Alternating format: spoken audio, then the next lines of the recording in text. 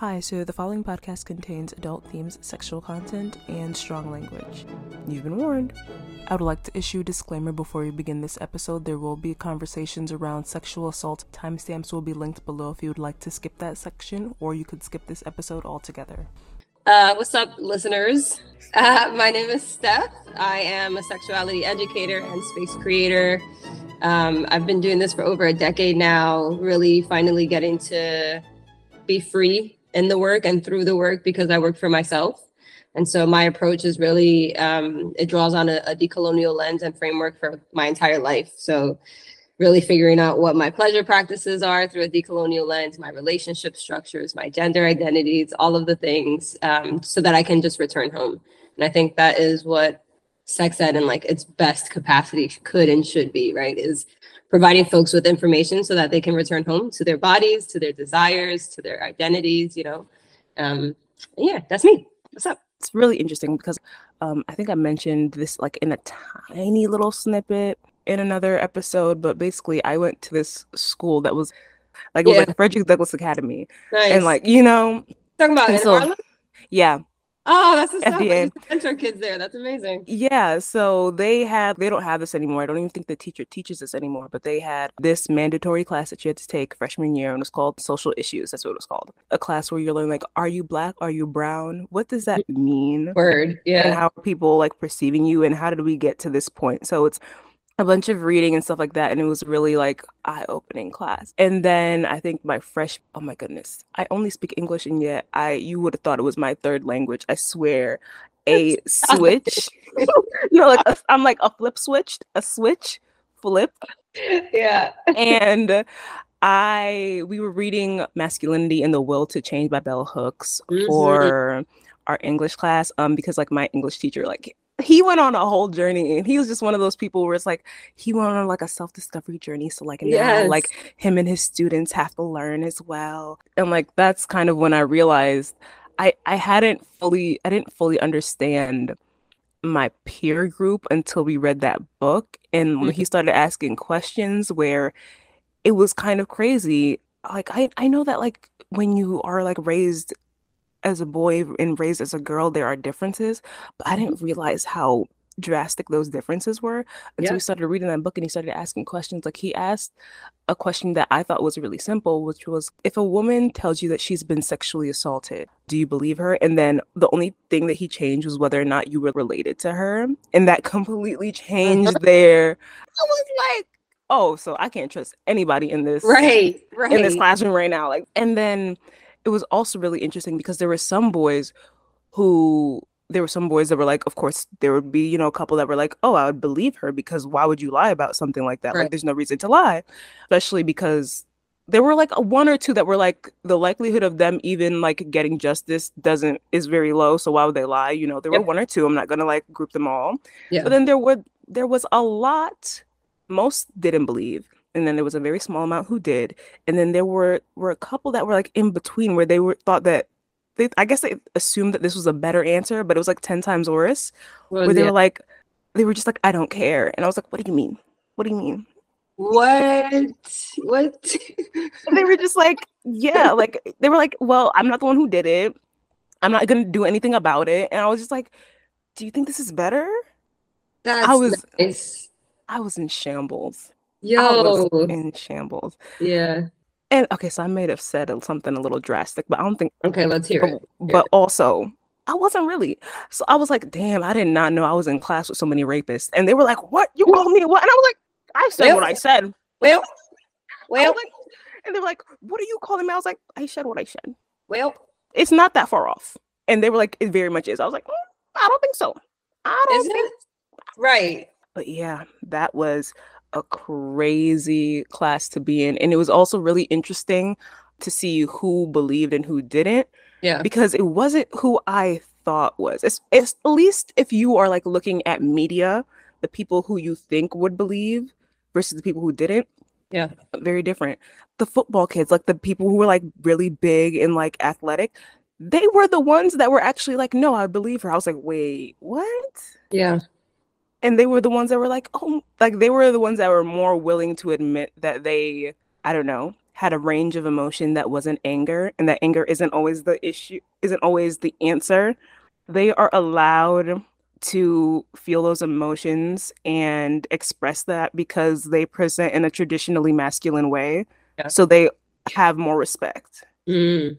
Yeah, I mean, that's the slippery slope of, I think, toxic or westernized masculinity, right? It's like this weird paradigm where every woman or femme person or queer person is lying about how the world treats them.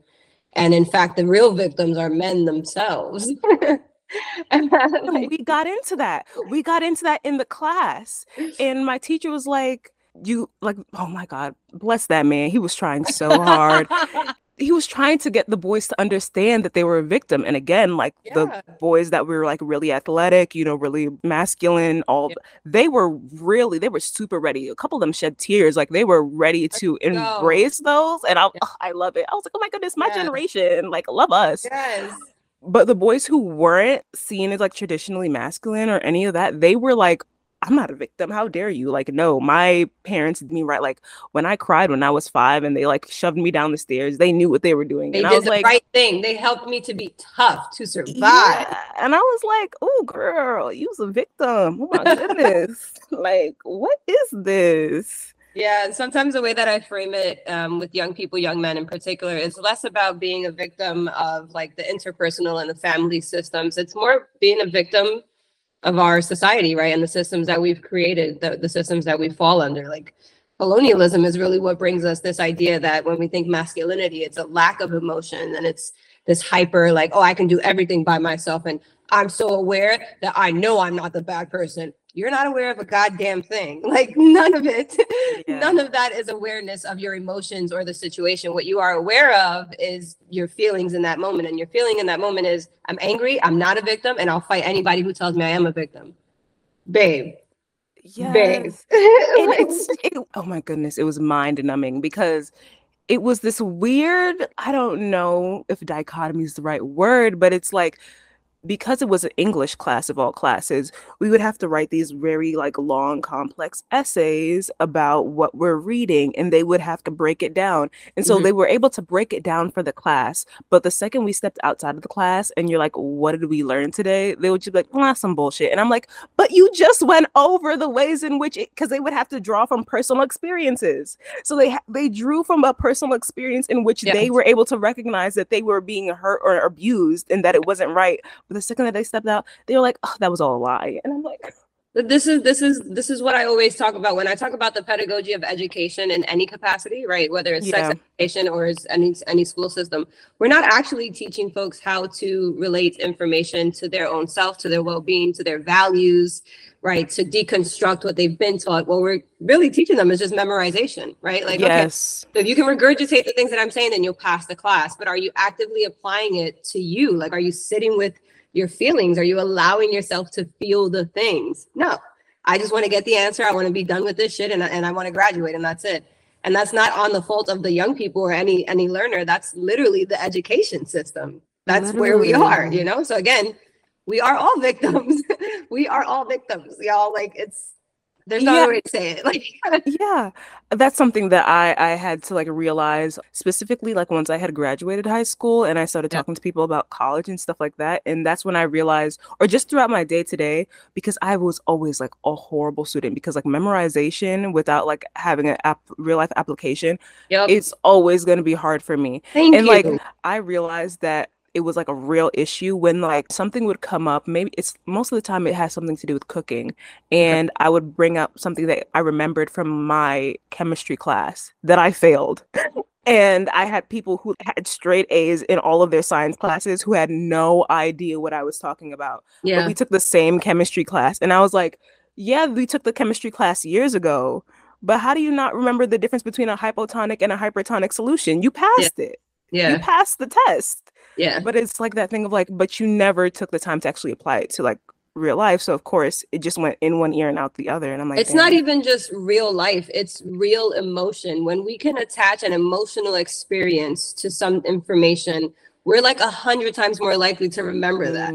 But you That's got to let true. yourself actually feel the thing, right? So even if it's Yeah. just frustration about chemistry, this is fucking stupid. I am so annoyed right now. All right, bet. But that emotional response is going to help something to stick in you, to stick in your brain. Mm-hmm. But if we're going through learning from this perception of it's only up here and it's not here, what are we doing? We're not, the synapses are not firing the way that we want them to. This stuff is not going to stick with us long term. We're not going to be able to say, oh, remember that thing 5 years ago? Oh, I'm still thinking about it today. And I can build on that now because there's no emotional buy-in, right? It's literally just regurgitation and memorization. That's it. That is such a great point. And I don't know how we got here because I have yet to ask you a question that was actually okay. The first question that I always ask, if you would think that your upbringing was sex positive, neutral, or negative. You know, I had a very interesting upbringing that I would qualify as all of the above simultaneously. It was a hot ass mess. It was a hot garbage mess. And somehow I understand how you came to that conclusion. Yo, because you're from the Bronx. What happened? You from the Bronx? Yeah, Puerto Rican from the Bronx. Okay, you see, that makes sense. Yeah.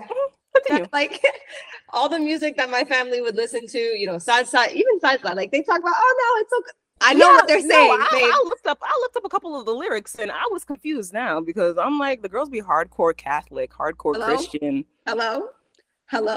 Okay. Hello. All right. Yeah. So my family was very big on music was always a big thing for them, but it was, I think the way that my family moved through sexuality was like, it was a very deeply personal thing. And even it being personal was still shameful. And because of that, it was not something to talk about publicly. It was not something to talk about proudly, with the exception of like my aunt, who is the classic, you know, Puerto Rican aunt with the bamboo earrings and all. Give me this and give me that, and puñeta this and puñeta that, you know. But she was always the one who was really sex positive. Is that the word?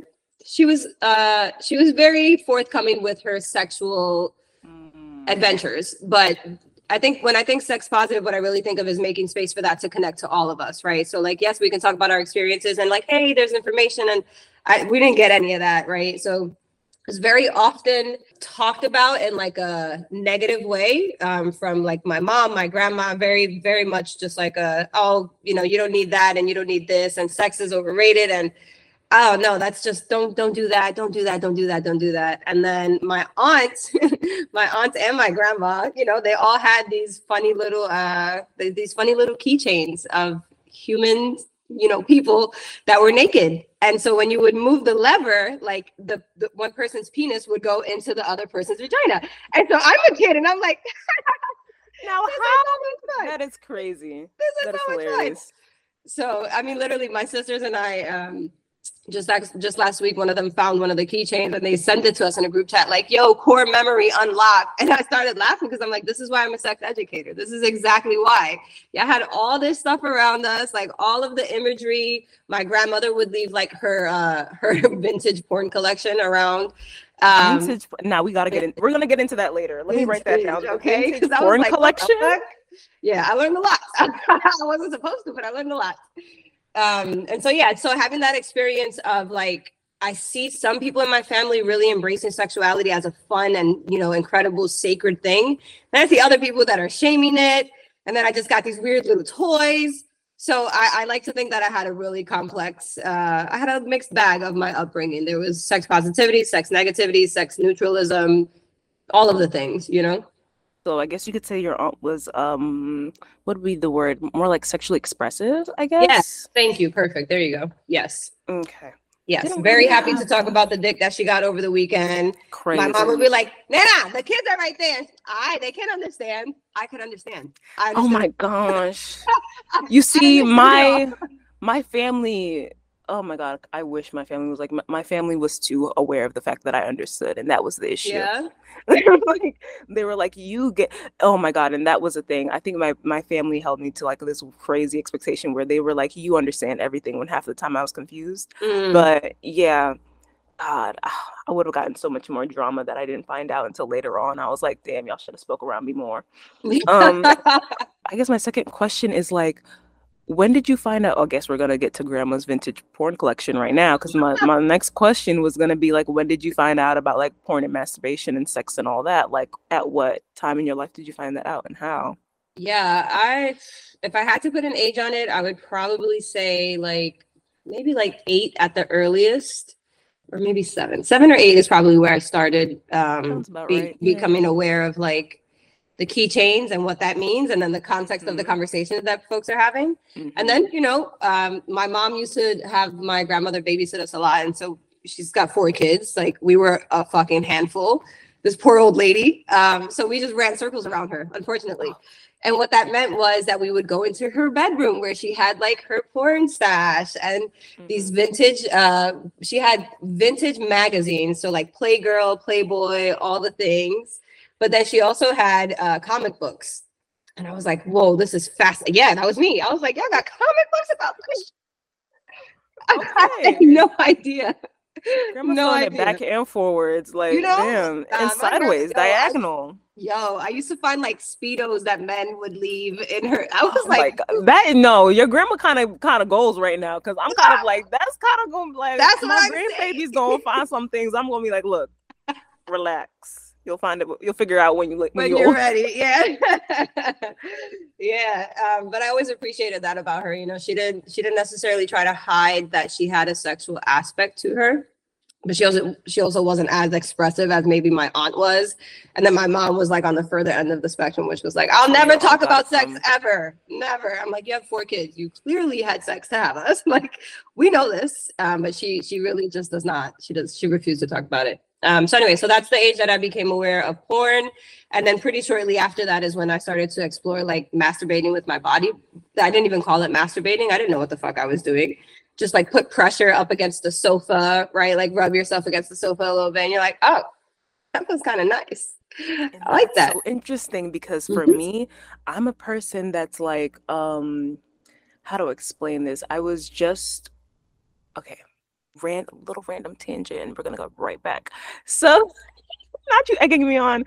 So, I was watching this show on, what is it, Showtime yesterday, and it was called Couples Therapy, and it was such a great show. Highly, highly, highly recommend, because they will like take the worst people, and then you realize, oh my goodness, they're actually not a horrible person. They just needed therapy. Yeah, and I'm like. Tools. Yeah, for me, I'm a person where like I need instructions on how to do things. I saw people expressing like deep emotions. See real people expressing those emotions was great, because my parents never fought, which is strange. I know, and they're Jamaican. I don't know how they. I think they're Jamaican. Goodbye. Yeah, like I don't know how they never like. You know what it is.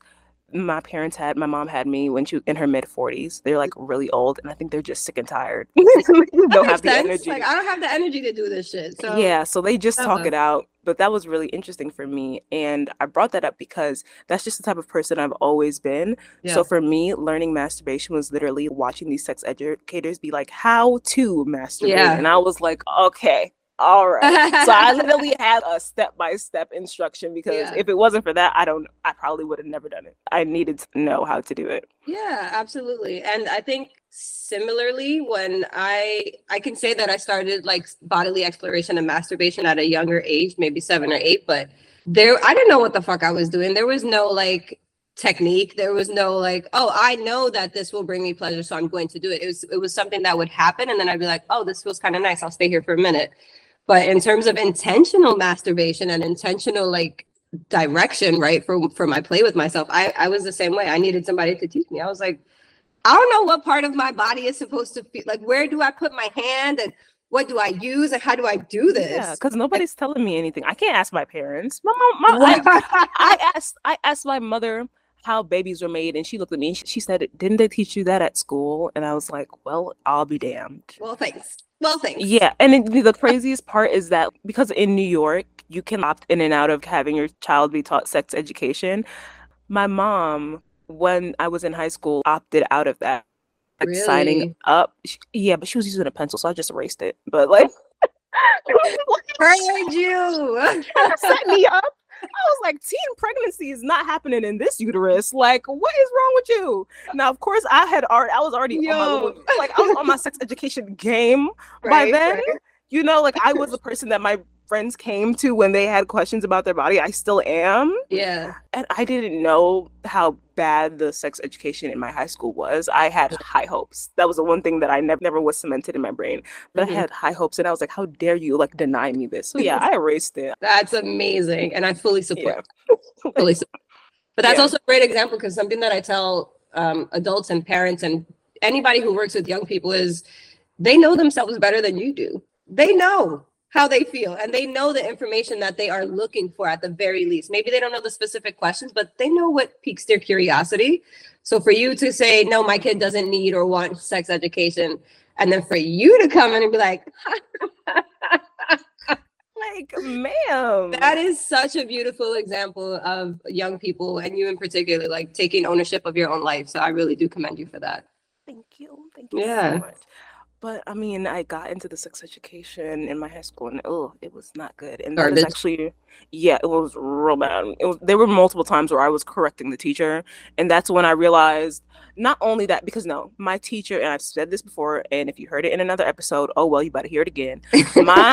No, because he was the soccer teacher, and he also graduated college, and he would brag about the fact that he cheated his way through college, so he doesn't even really know half the stuff he's teaching. I swear on my granny, back foot, that man said that, and I was like, there ain't no way. So right. Yeah, there were a lot of times where I was correcting him. And not only that, that's when I realized that I was talking to some of my friends who I knew were throwing it back. I knew they were having sex. They didn't know that, like, the outside of your vagina, that's called a vulva. They didn't know what a vulva was. And then there was one friend that didn't know that you don't pee out of the same hole. That your vaginal canal is different from your urethra. I was like, but you're having sex, bestie. And she was like, well, what does that have to do with anything? And I was like, I just feel like at the very least, you should know, like, what your vulva look like. Have you taken a mirror down there? Like, what's going on? And she was like, why would I take a mirror down there? I do that. That's for them to look at. Why would I look at it? I was like, I've been taking mirrors down there since I was like 5. Like, I needed to know what was going on. Like, I was one of those, I need to know what's going on with my body at all times. And I need to see it. I need to understand it. Yeah. But that was my next question. Like, what was sex education like? Let's see. So I think my first sex ed experience was actually in maybe like junior high or middle school, one of those. Wow. But it was just a one-time class. So it was a one-time class where we were separated on gender. So the boys went to a different room, the girls went to a different room. The boys had a boy teacher, the girls had a girl teacher. And so I've always been what I used to call a tomboy. And so now, as an agender person, I'm like, I'm just all the motherfucking things, and I express more masculine because that's where I feel at home. But when I was younger, I was a tomboy. So sitting in that sex ed class where the teacher is literally like, all right, girls, you're all girls. You're all girls. You're all girls. I was like, oh, okay. Yeah, no, I felt that. Okay. I used to be a tomboy too. And then, like, as I got older, it was less tomboy, but just more like generally like androgynous. Yes. Just because like that's how I felt comfortable. So I was like, please stop calling me a pretty princess. Like, I don't like it. I don't like that. When I want to be called a princess, exactly. Like when I want to be called a princess, I will let you know. But other than, like, chill the fuck out. Don't assume that. Yeah, it was really uncomfortable for me. So that class, it was garbage. There was no actual sex education. What we learned about was that girls get their periods and we go through hell. And that was basically it. That was it. There was no mention of any other bodily function, let alone like sexuality. And then going into high school, you know what? If anybody that used to work or works at Clinton High School is listening to this, I hope. Wait, you went to Clinton? Okay, that's interesting. I knew a couple people that went to Clinton. Okay. Fantastic, because they should hear this, because somebody should press charges against somebody, I feel like. I don't understand. So we also had our gym teacher who was responsible for teaching health education, sex education, which never goes well. Like, stop forcing teachers to teach a thing that they're not qualified to teach. That shit is wild. Like, that shit is wild, disrespectful. Stop doing it. Anyway, so that sex ed was also pretty much the same, right? Boys get erections and wet dreams, and girls get periods, and then here's how to use a condom. And that was like the end all be all of it. It was also one semester at like junior or senior year. So shorty, we've already been here for mad long. And now you're a little bit too late, my love. You're a little bit too late. But the harder part brought that up. They were like, I was already having sex, so what are we baby girl, doing? like you are tardy to the party. Yeah, like but the other hard part was being able to trust any information that was coming from these cis, straight, predominantly white men working in the Bronx who were actively pursuing teenage girls. thought that with Clinton. Nah, that shit was real. That shit was real. Yeah. I feel like I heard about that. Yeah, it was like an infamous thing. So, you know, this mismanagement of power and authority is grotesque. And you can't have that when you're trying to teach sex education, right? Like those two things don't make sense. I shouldn't have a teacher saying, here's how you put a condom on, and hey, you know, if you need some practice after school, just come see me and I'm happy to teach you. Don't tell me that actually happened. Don't tell me they've released. Oh.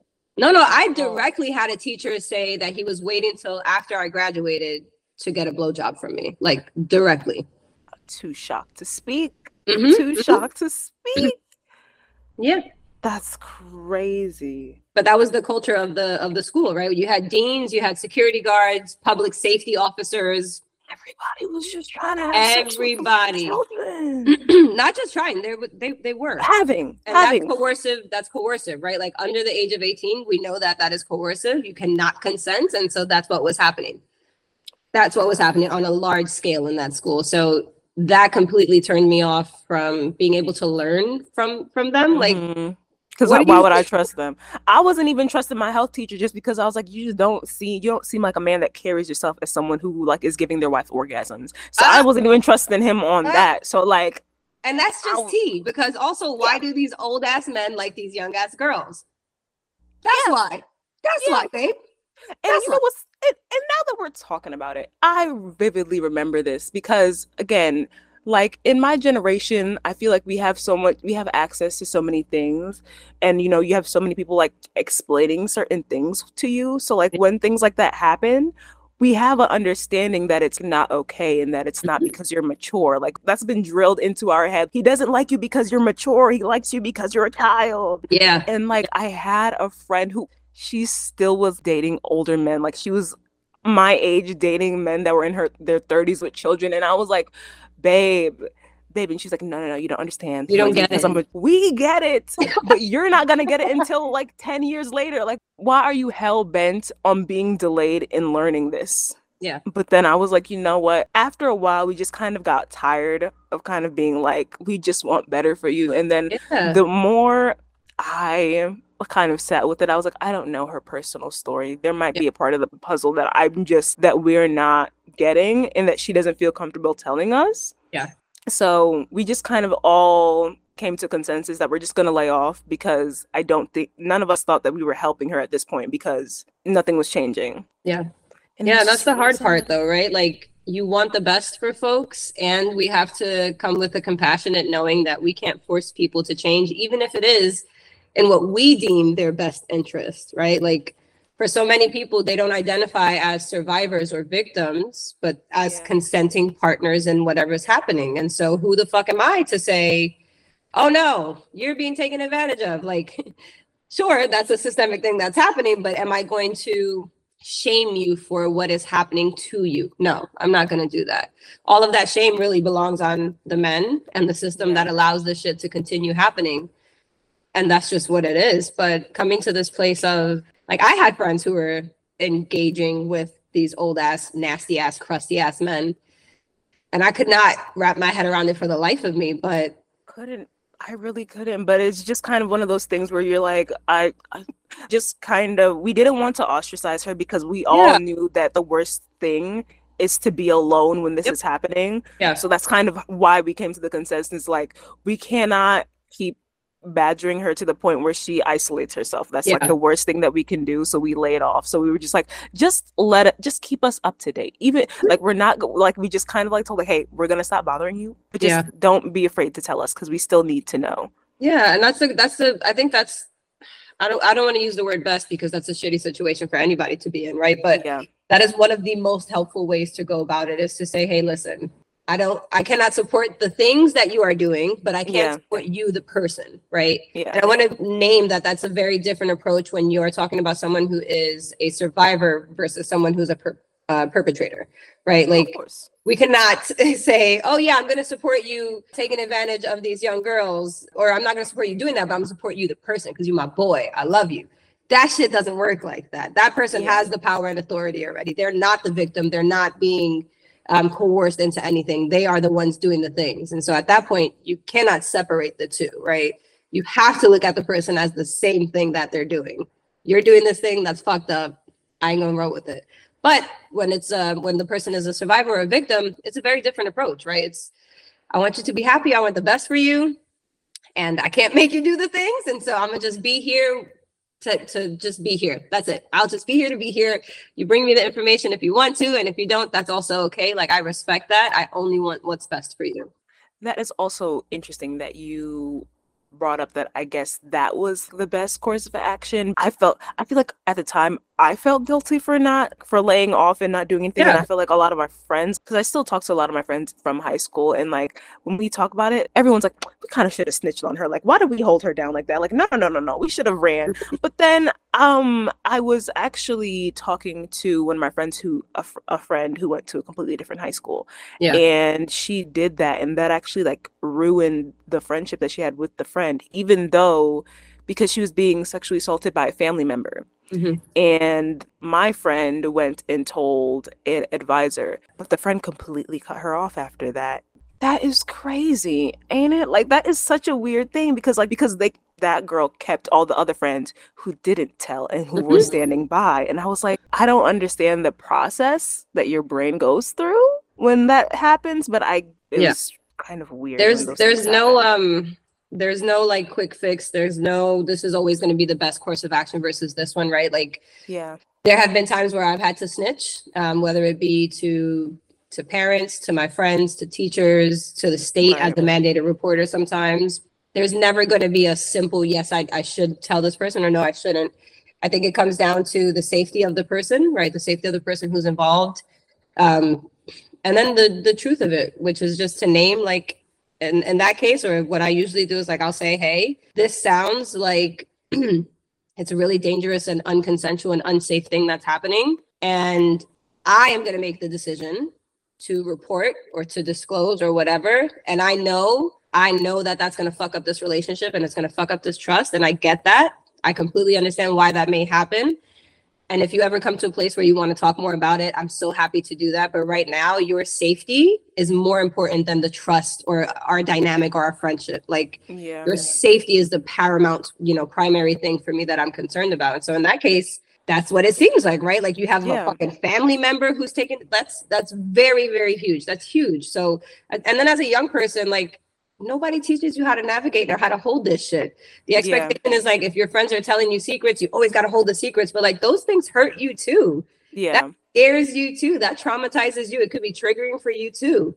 So there's no right or wrong way to support or to navigate, because it's just a shit show. it's just a shit show. But I think the primary thing is just to figure out, how can I support this person? Sometimes support looks like, hey, I'm not going to press, I'm just going to listen. And sometimes support looks like, actually, I'm going to report because this is incredibly dangerous, incredibly harmful, and something can happen to you, something worse than what's already happening to you, Yeah. Damn, that was kind of like a heavy topic. I don't Yeah. really know why I brought it up. It's all good.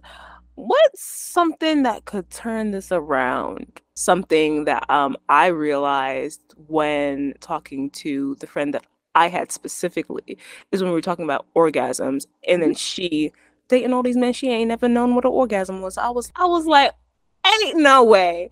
And it was one of those things where we were all looking at each other like, Well, ain't no way. well, These grown men. yep. And you don't even know. It was one of those things where we're like, oh, it was the blackest thing I have ever seen in my life. Everything paused. We all gave each other the look. And we said, moving on. Yeah.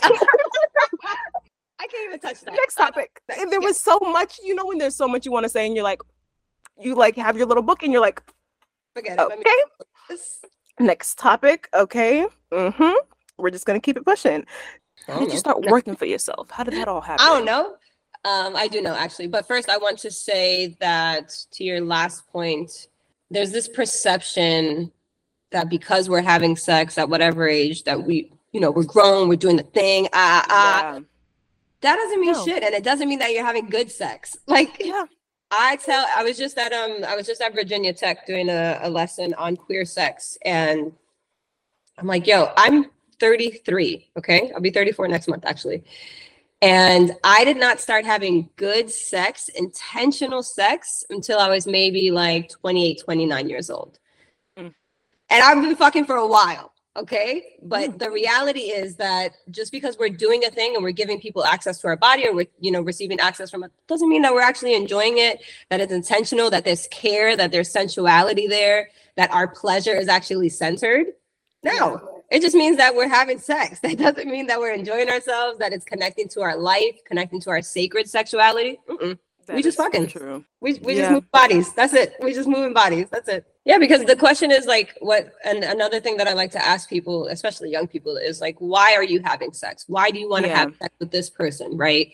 Is it for love? Is it for your pleasure? Is it for their pleasure? Is it for connection? But you need to get to that answer so that you can actually say that shit out loud and be like, oh, you think you're having sex, or I want to be having sex for pleasure, but I'm not feeling pleased. So something's not working here, right? Like there's a disconnect in what's happening. And we only get there when we can actually be honest with ourselves and say it. Like, yeah, I'm having sex, but am I enjoying myself? Not particularly. I feel like with teenagers and people like in their early 20s, a lot of it is just kind of following like the sexual script and like the sexual romantic timeline of like, we've been dating for this long, we've been doing this for that long, so like we should be having sex, and when we have sex it's supposed to look like this, even if that's not the sex that is pleasurable to you. That's the sex that everybody's having, even if you're not asking anyone, you're not asking the people around you if that's the sex they're having, but that's just the sex that you've been told everyone is having, or the sex that we see in porn, right? Because that's from the sex that we see on TV that's romanticized, right? It's usually a younger girl giving their body in some type of way, usually to an older guy, or in a situation that there's no intentionality, right? There's no pre-conversation. It's like, oh, I see you, you're hot, we're gonna fuck, or we've been dating for a while, it's finally that time. But where's the conversation? How do you know how I like to be touched? If like, hello? What? You gotta talk to me. You can't just fuck me. You have to talk to me. You have to talk to me. And there's because like no one's taking the time to actually like figure out what they like and what they don't like, and that's really like shame. Like that was another thing that was happening in my English class, where we were talking about sex, because in that book there's a lot of talk about how like men are only allowed to express themselves emotionally during sex, and all of that and what that means. And then we did get to the topic of masturbation, and all of the girls that were very happy and very proud of the fact, they were like sexually expressive, they were like, yeah, I'm having sex, whatever. When it came to like masturbation, they were like, but I'm having sex, why would I masturbate? And I'm like, I never understood that. But I think that's because of the way that I learned sex education. Had a lot to do with. Yeah, and most sex education doesn't actually talk about masturbation, let alone affirm it as a perfectly fun, happy, natural part of your pleasure journey. No, most sex ed doesn't talk about that, right? We talk about sex, the act of sex, in a way that makes it seem like it's an external thing. So my pleasure really is only related to external people doing things to my body, but I can't explore my body for my pleasure. That's sus. Like that whole framework is sus. Sounds painful. I don't know why, but the word painful just comes to mind, where I'm like, oh my goodness. Restrictive. Restrictive. Yeah. It's harmful. Yeah. It's removing, or it's trying to sever a connection from what I consider to be a sacred and divine part of ourselves, which is our sexuality and our sensuality. It's not something that I have in me for other people. It's mine. If I choose to share it with other people, fantastic. But that shit is always going to be mine, Yeah. I think, let's see. The easiest way to say it is that I just kept asking why. And this is also part of like the decolonial framework. So I went to Lehman College in the Bronx. I was there for poli-sci. I wanted to do poli-sci because I was like, the system is fucked up. We've got to fix it from the inside out. And then I read Audre Lorde and was like, well, that's not true. I got to go. Okay. I was like, okay, AOC. fuck out of here. Absolutely not. She flip-flops way too much. Shorty flip-flops way too much, but especially on Puerto Rico being an independent sovereign nation. So I don't, nah, she could go. So anyway, so on campus, I started school by myself, and I was like a late to term. So I didn't have like a freshman group that I started with. And I was like, oh, I want to make friends, blah, blah, blah. And I ended up joining the GSA on campus. And then after maybe like that first year, the president at the time was leaving for whatever reason, and shout out to them, but the queer folks that I was in community with really looked to me as the next leader, and they were like, you should be the president. And I was like, I don't think. But the way the club was structured is that if you don't have a president, there's no club. And so that would mean no GSA safe space on campus for any queer person in the Bronx. And I was like, whoa, buddy, that's, we don't need to do all that. So I ended up taking that position. And the club went into a very different direction. Previously, we were really just there to like make friends and hook up, you know, queer shit, you know. And so when I became the president, we took it to more of an activism and advocacy lane. And so we would hold really big demonstrations and events on campus that brought a lot of attention. We were on the news a couple of times, like the president of the school had beef with me. It was like a whole thing. I don't give a fuck. Anyway, and so through all of that, I would partner with community organizations that worked with queer people in the Bronx specifically. And an organization, you know, they met me at a panel event or something, and they were like, we want you to work with our young people. And I was like, I am a young people. I was like 21 at the time. I don't know what the fuck you're talking about. Exactly. Like, what are you talking about? I want you to work with the youth. I am the youth. What do you mean? Like, I swear you turn 18 and now they want you to go back. I'm like, what are you like? Can I get my degree first? Yeah. So anyway, so that was my first, it's called a health educator position. And so it was part of a nonprofit working with queer youth of color on sex ed, right? Just training them to be peer educators and peer leaders. So that was really the trajectory of most of my nonprofit experience. And so I did that for like maybe 9 or 10 years, working for other people and really like understanding the systems that we all fall under and how whack shit is. And then I got a taste of presenting at a conference and I was hooked. I was like, oh, I can do this. I can do this for sure, but I can do it in a way that feels good for me. So I dropped all the other gigs, like I dropped all the nonprofits, the 9-to-5s that I had, and I just took a chance and said, okay, well, let's see if I really had it my way. And if I really got to create sex education that centered BIPOC communities, queer identities, bodies that are able to do certain bends and flips and bodies that are not able to do the things, what would that look like? And, you know, here I am 3-4 years later, got my own LLC. I'm the organizer of a pretty dope conference, you know, part of the Space Collective. Yeah. So yeah, it's very nice. So we're just the fun and flirty part. So for example, is there a celebrity that you wish could give like some type of like, oh, sorry. I didn't, sorry. Damn. I haven't even listened to the question. I'm so sorry. You said celebrity. I said Maya.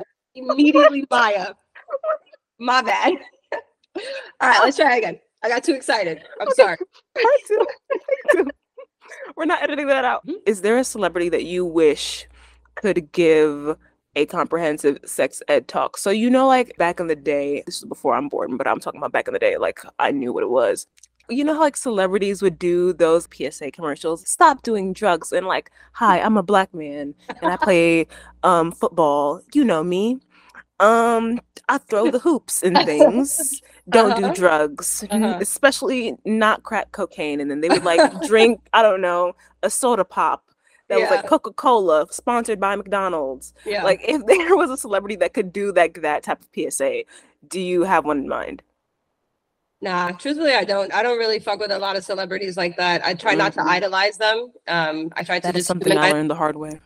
I'm learning that right now with this whole Bad Bunny, Kendall Jenner thing. Like I'm having a whole fucking experience. That broke my heart in a million pieces. A million pieces. But no, so yeah, I really don't have a celebrity that I'd be like, oh, that I would have that confidence in. Absolutely not. Nah. That is fair. Is there a historical figure that you wish you could give a comprehensive sex ed talk to? Comprehensive sex ed talk to. What I want to say is that I would have a stern talking to with Mr. Christopher Columbus. And a lot of it would center on sexuality and bodily autonomy, because the land is the body and the body is the land. And that motherfucker needs to be set straight. And he did not know any of that. That was actually one of my readings in high school. I'm telling you, that high school, they are not what they used to be now, because they got rid of all the good teachers that made it what it was. That was one of my readings my senior year. Was, I forgot the name of the book. I think it was called like The Real History of America or something like that. And oh my goodness, we were tearing up. You don't realize how much white people like snitched on themselves back in the day. They were committing absolute atrocities to Black and indigenous people, and they were just writing it down in their diaries. So excited. Just like that. Dear diary, today I fucking eradicated an entire Taino fucking home. Yes. No. And then like, oh my goodness, like reading what the Christopher Columbus, like when he first came upon the Tainos, and he was like, and like, I don't know if you read this, but in his diary, it's like damn near like homoerotic. Yes. He's just like, look at their skin. Oh my God. Look at the way that they just take he was really upset that we would just fuck wherever we wanted to fuck. Like, how dare you? Yes. So why are you watching, baby? Like, yes. And it's like, it's just so like, he's just like, look at the men, they're just so tall and their backs just so, and this is the homoeroticism of colonialism. You know? Exactly. Yes, like, exactly. You want it, but you can't have it because of the system you live under. So you try to vilify us for having it, but we still pick up on the fact that you want it, babe. Yes, like we can see it. Like, you can see, like I've never seen Christopher Columbus a day in my life, but the way that he was writing it down, I know he was biting his lip and drooling a little bit. Like, know he was. I was like, God, I was like, look at these free, fine ass Tainos. Just yes, it was crazy. How dare they read that? It was crazy to read that, because like we were reading it in class, and a boy literally was like, it kind of sounded like he want to fuck them a little bit. My teacher was like, yeah.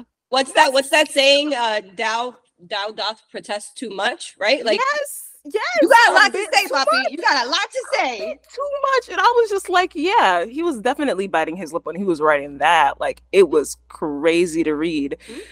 Yeah. But, so I would have a talk with him so that he understands that sexuality is safe and it's okay to express it. And you don't have to shut down that of others to feel more like yourself, you know? That was a good one. I'm getting a lot of good ones. I interviewed Goody Howard, and she said that she wanted to give comprehensive sex ed talk to King James. Ooh. And I was like, let's go. I was like, yeah. She was like, if he hadn't rewritten the Bible the way that he rewrote it, America wouldn't even have the colonization of the Americans would probably never happened. Nope. Because a lot of the way that they vilify homosexuality in the Bible, I feel like is directly correlated to him. Yes. Yes. And the fact that he himself was having homosexual relations. Thou doth protest too like, much, Poppy. It's like it, just let yourself like it. It's okay. Exactly. And it's crazy because from what I understand of history in Eurasia, maybe before the Crusades, there were a lot of queer royalty, and there was a lot of queer sex happening. Yep. And nobody really had an issue as long as you produced an heir. Yep. And so I'm just kind of like, what happened? I'm like, where did we go wrong? Because like you can see it now when there's some queer people that are coming out and their parents are like, okay, but do we still get grandchildren? Yeah. And I'm like, if only I could just be telling my parents, and I'm like, don't worry, because I still want kids. And they can just be like, we gonna have kids. I'm like, you gonna have a grandbaby. Just don't worry. Yeah, I remember coming out to my mom and saying that exact same thing. I was like, I'm gay, but I'll still have babies. I'll still have babies. Literally. Oh, you don't. You fuck them kids. Oh God, I don't know when maybe when I'm 30, something will click and I'll finally not want kids. But till this day, I'm still like, I don't know what it is about those little sea urchins that just warms my heart. I think they're so lovely. And part of the reason that I don't want them is because I interact with them so often. Like I've got little ones in my life. I do a lot of work with little ones. I'm good. Okay, that makes sense. That actually makes more sense. The average person that comes in contact with a lot of kids, they don't want kids, and that makes so much sense to me. As I got older and I saw teachers that were teachers and had children, and I was like, why would you be a teacher and have kids? Isn't this like a little like masochistic, don't you think? Just a little bit. It feels like you don't like yourself. It feels like you don't want peace. Yeah, is what I'm hearing. my sister was a teacher and she's got 2 kids, and I would ask her that shit all the time. I'm like, how you do? Why? What's happening Like, right why now? would you do that to yourself? And you know, no judgment, but that's specifically that's actually exactly what I was doing. But like, still, um, but like fake no judgment. You know, like I'm not gonna ostracize you for it. I'm just gonna It's not side even eye. judgment. To me, I mean, to me at least, It's it was really more confusion. just of like a how do you do this? Because when I'm done teaching with little ones, I'm exhausted. You want to go home to silence. I To just wrapped a peace. project with the New York Public Library. So I was working with like 12-ish branches all in the Bronx, like queer Shout safe out to the spaces. New York Public Library Yo, because I got a Spider-Man library card. Hold up, now I gotta flex real quick. no, because the New York Public Library. Ooh, Look at this. Come on. Yeah. that is really cool. I love me. Look, I have the app on my phone. Let me tell you Yeah. something. I be getting my audiobooks from there. Oh my God. Like they have been holding me down Yes. Yo, New York during Public this Library for pandemic. life. Yeah, but so even Love after them. working with them, like I was like, I gotta go home and just like chill. I cannot do it. And even the teachers that I met there, they have kids at home, and I'm just like, God bless. God bless. So it's not even like a judgment of like, why would you do this? It is a genuine like, God bless, because you have the skill set, you have a depth of capacity that I do not have. And I think that is so beautiful for you. I think that is so fucking wonderful for you. And I feel like I, that's why I want to distance myself from kids now yeah. because I want them and I don't want to be like drained. Yeah. But my next question was if there you have like a perfect TV show or film that you think depicts sexuality in a really good way, something for the masses. Everybody, please watch Sense8 on Netflix. Oh my God, you! That's it. That's it. I watched it. Oh, I watched it. I watched it. oh, I've watched it. love, Wow, love. I've rewatched that really? show like 4 or 5 times. I don't So care. what is it? What specifically about it? Because I watched it, but have I watched it all the way through? I think I'm halfway through season 2. I'm so sad Yeah, that it got canceled, I but know. I know. I feel like it's actually good that it got canceled because I feel like it's one of those shows that's really really perfect.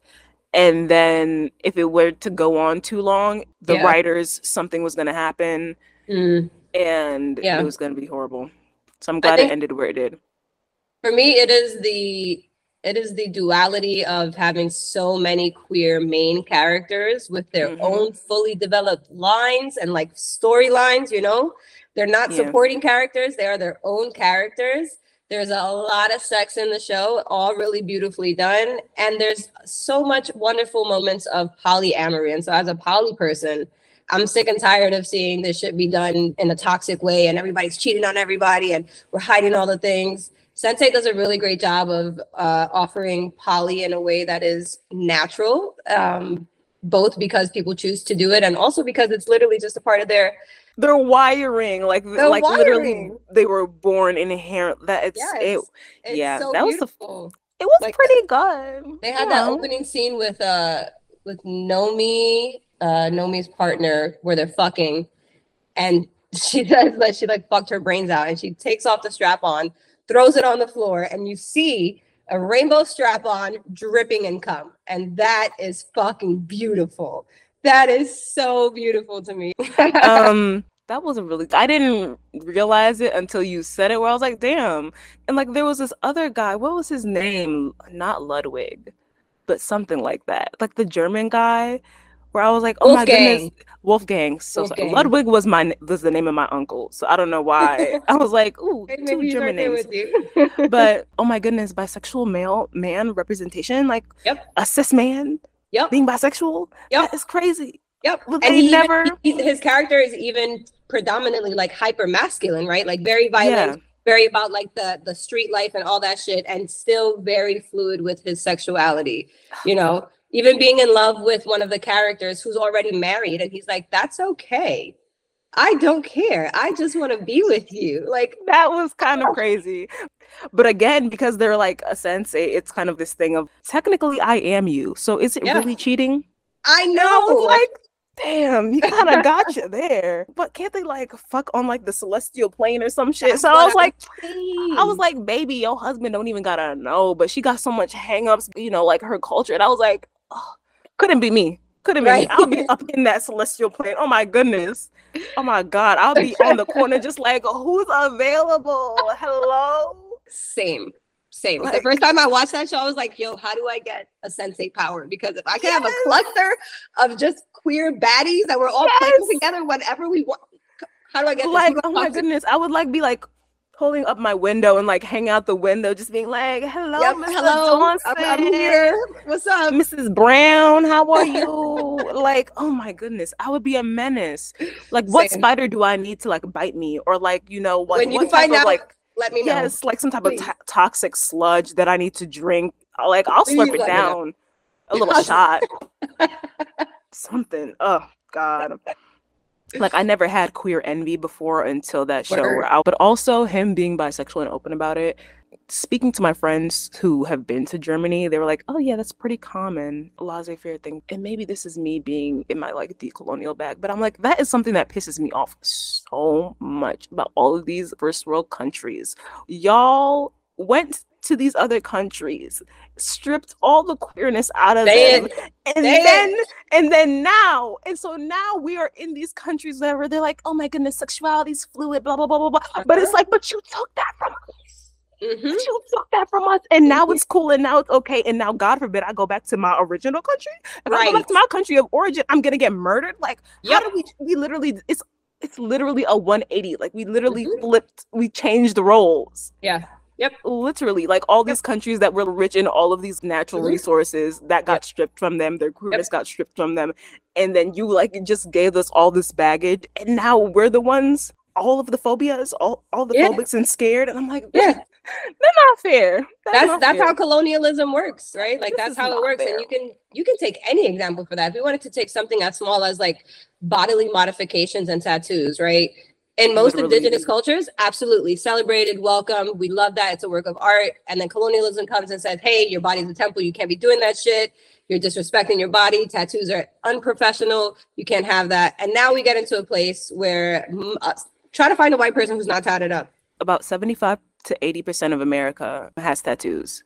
So it's hard to find someone who doesn't have a tattoo in the US. It's a fucking joke. And for me, at least, if I don't learn to laugh at these things, then I will just spend all my time crying. And so I so much more prefer to laugh at like the irony and the stupidity of colonialism and white supremacy that you have to come to a place, to a people, and take from us just for a couple of years down the line for you to be right back there trying to embody what we were already doing. You're embarrassing. Like, you're embarrassing. Sit down.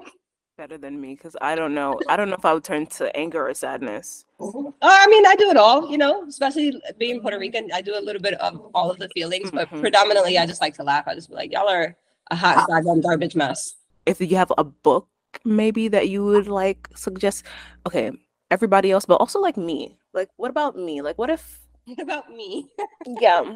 Like if there's a book you would suggest to me specifically, maybe to everybody else, it's more like you're suggesting it to me, but like everybody else is like listening. I'm gonna take it the opposite way, and I'm gonna suggest to everybody. Let's see. So I would start with reproductive justice, the framework, which is literally written by the folks who actually created the framework. Always want to censor and uplift Black women and femmes. And then I would suggest Killing the Black Body. I would suggest Medical Bondage. Sonia Renee Taylor, The Body Is Not an Apology, has literally become my Bible. I recommend it to everybody. I figure out how to like change the language when I'm talking with kids. It's that good. Let's see. Bell Hooks, All About Love. Also great. I gave that to my mom. Yeah. I wonder if she's read it. Yeah. Because I'm debating on whether or not I want to go into sociology. Yeah. And she just wants me to get a degree in anything. She's begging me. So I was just like, all right, I'll go into sociology. You don't know what that is? Here's a book. And hopefully she'll like stop like having a little like panic attack every time she thinks about the fact that she has queer children. Oh my God. No, because I will never forget when my sister came out to her. Oh my God. She was like, she came to me and she was like, you better not be thinking about the lesbianism. And I was like, the what? And she was like, your sister. She just said she likes, I don't know. She was like, she likes something. And Mom. And then she came to me and she was just sitting down on the edge of my bed because, if there's one thing Caribbean people are going to be, it's melodramatic. She just sat at the edge of my bed and she was like, And like she's like looking out into the sky and she's like, what's it I've done in Stop order for this to be my life? And I was just sitting here like, well, I'm not into the lesbianism exclusively. it. However, But you know. you gotta, yeah. I look, I don't know, blame it on a C-section, whatever you need to do. I don't know. In that case, another good one, I think a really good one would be The Body Is Not an Apology, because what Sonia Renee does is talk a lot about how in order for us to be really living radically and free and loving ourselves, we have to first come to peace with other people doing that for themselves. And so she lays out a really beautiful framework of how to not attach your happiness and your peace to someone else's, right? So your mom or my mom can be at peace with not understanding my lifestyle. She doesn't know what I do. She still thinks that I throw dildos around at people for fun. I don't do that type of sex education. You don't do that. I do.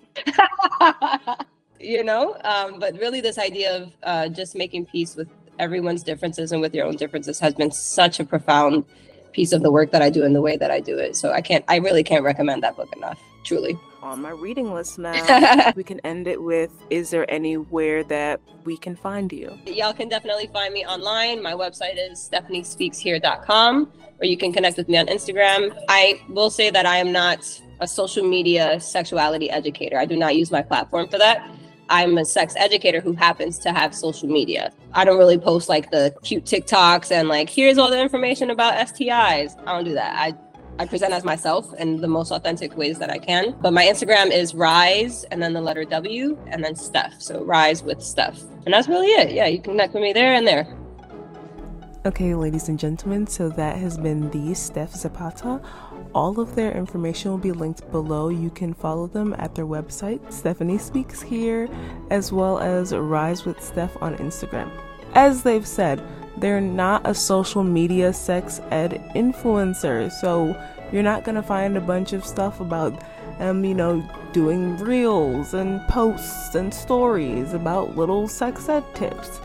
They're just a sex educator that happens to have social media. Unlike me, you can find me at Why It Vibrates on all social media, cause I'll be there. Yeah, girl, you can find me. Yeah, Instagram, Twitter, TikTok. I do it all. I got it all. And you can find me at my website, whyisitvibrating.com. Yeah, girl. Anyways, that's all I have for you today. Bye.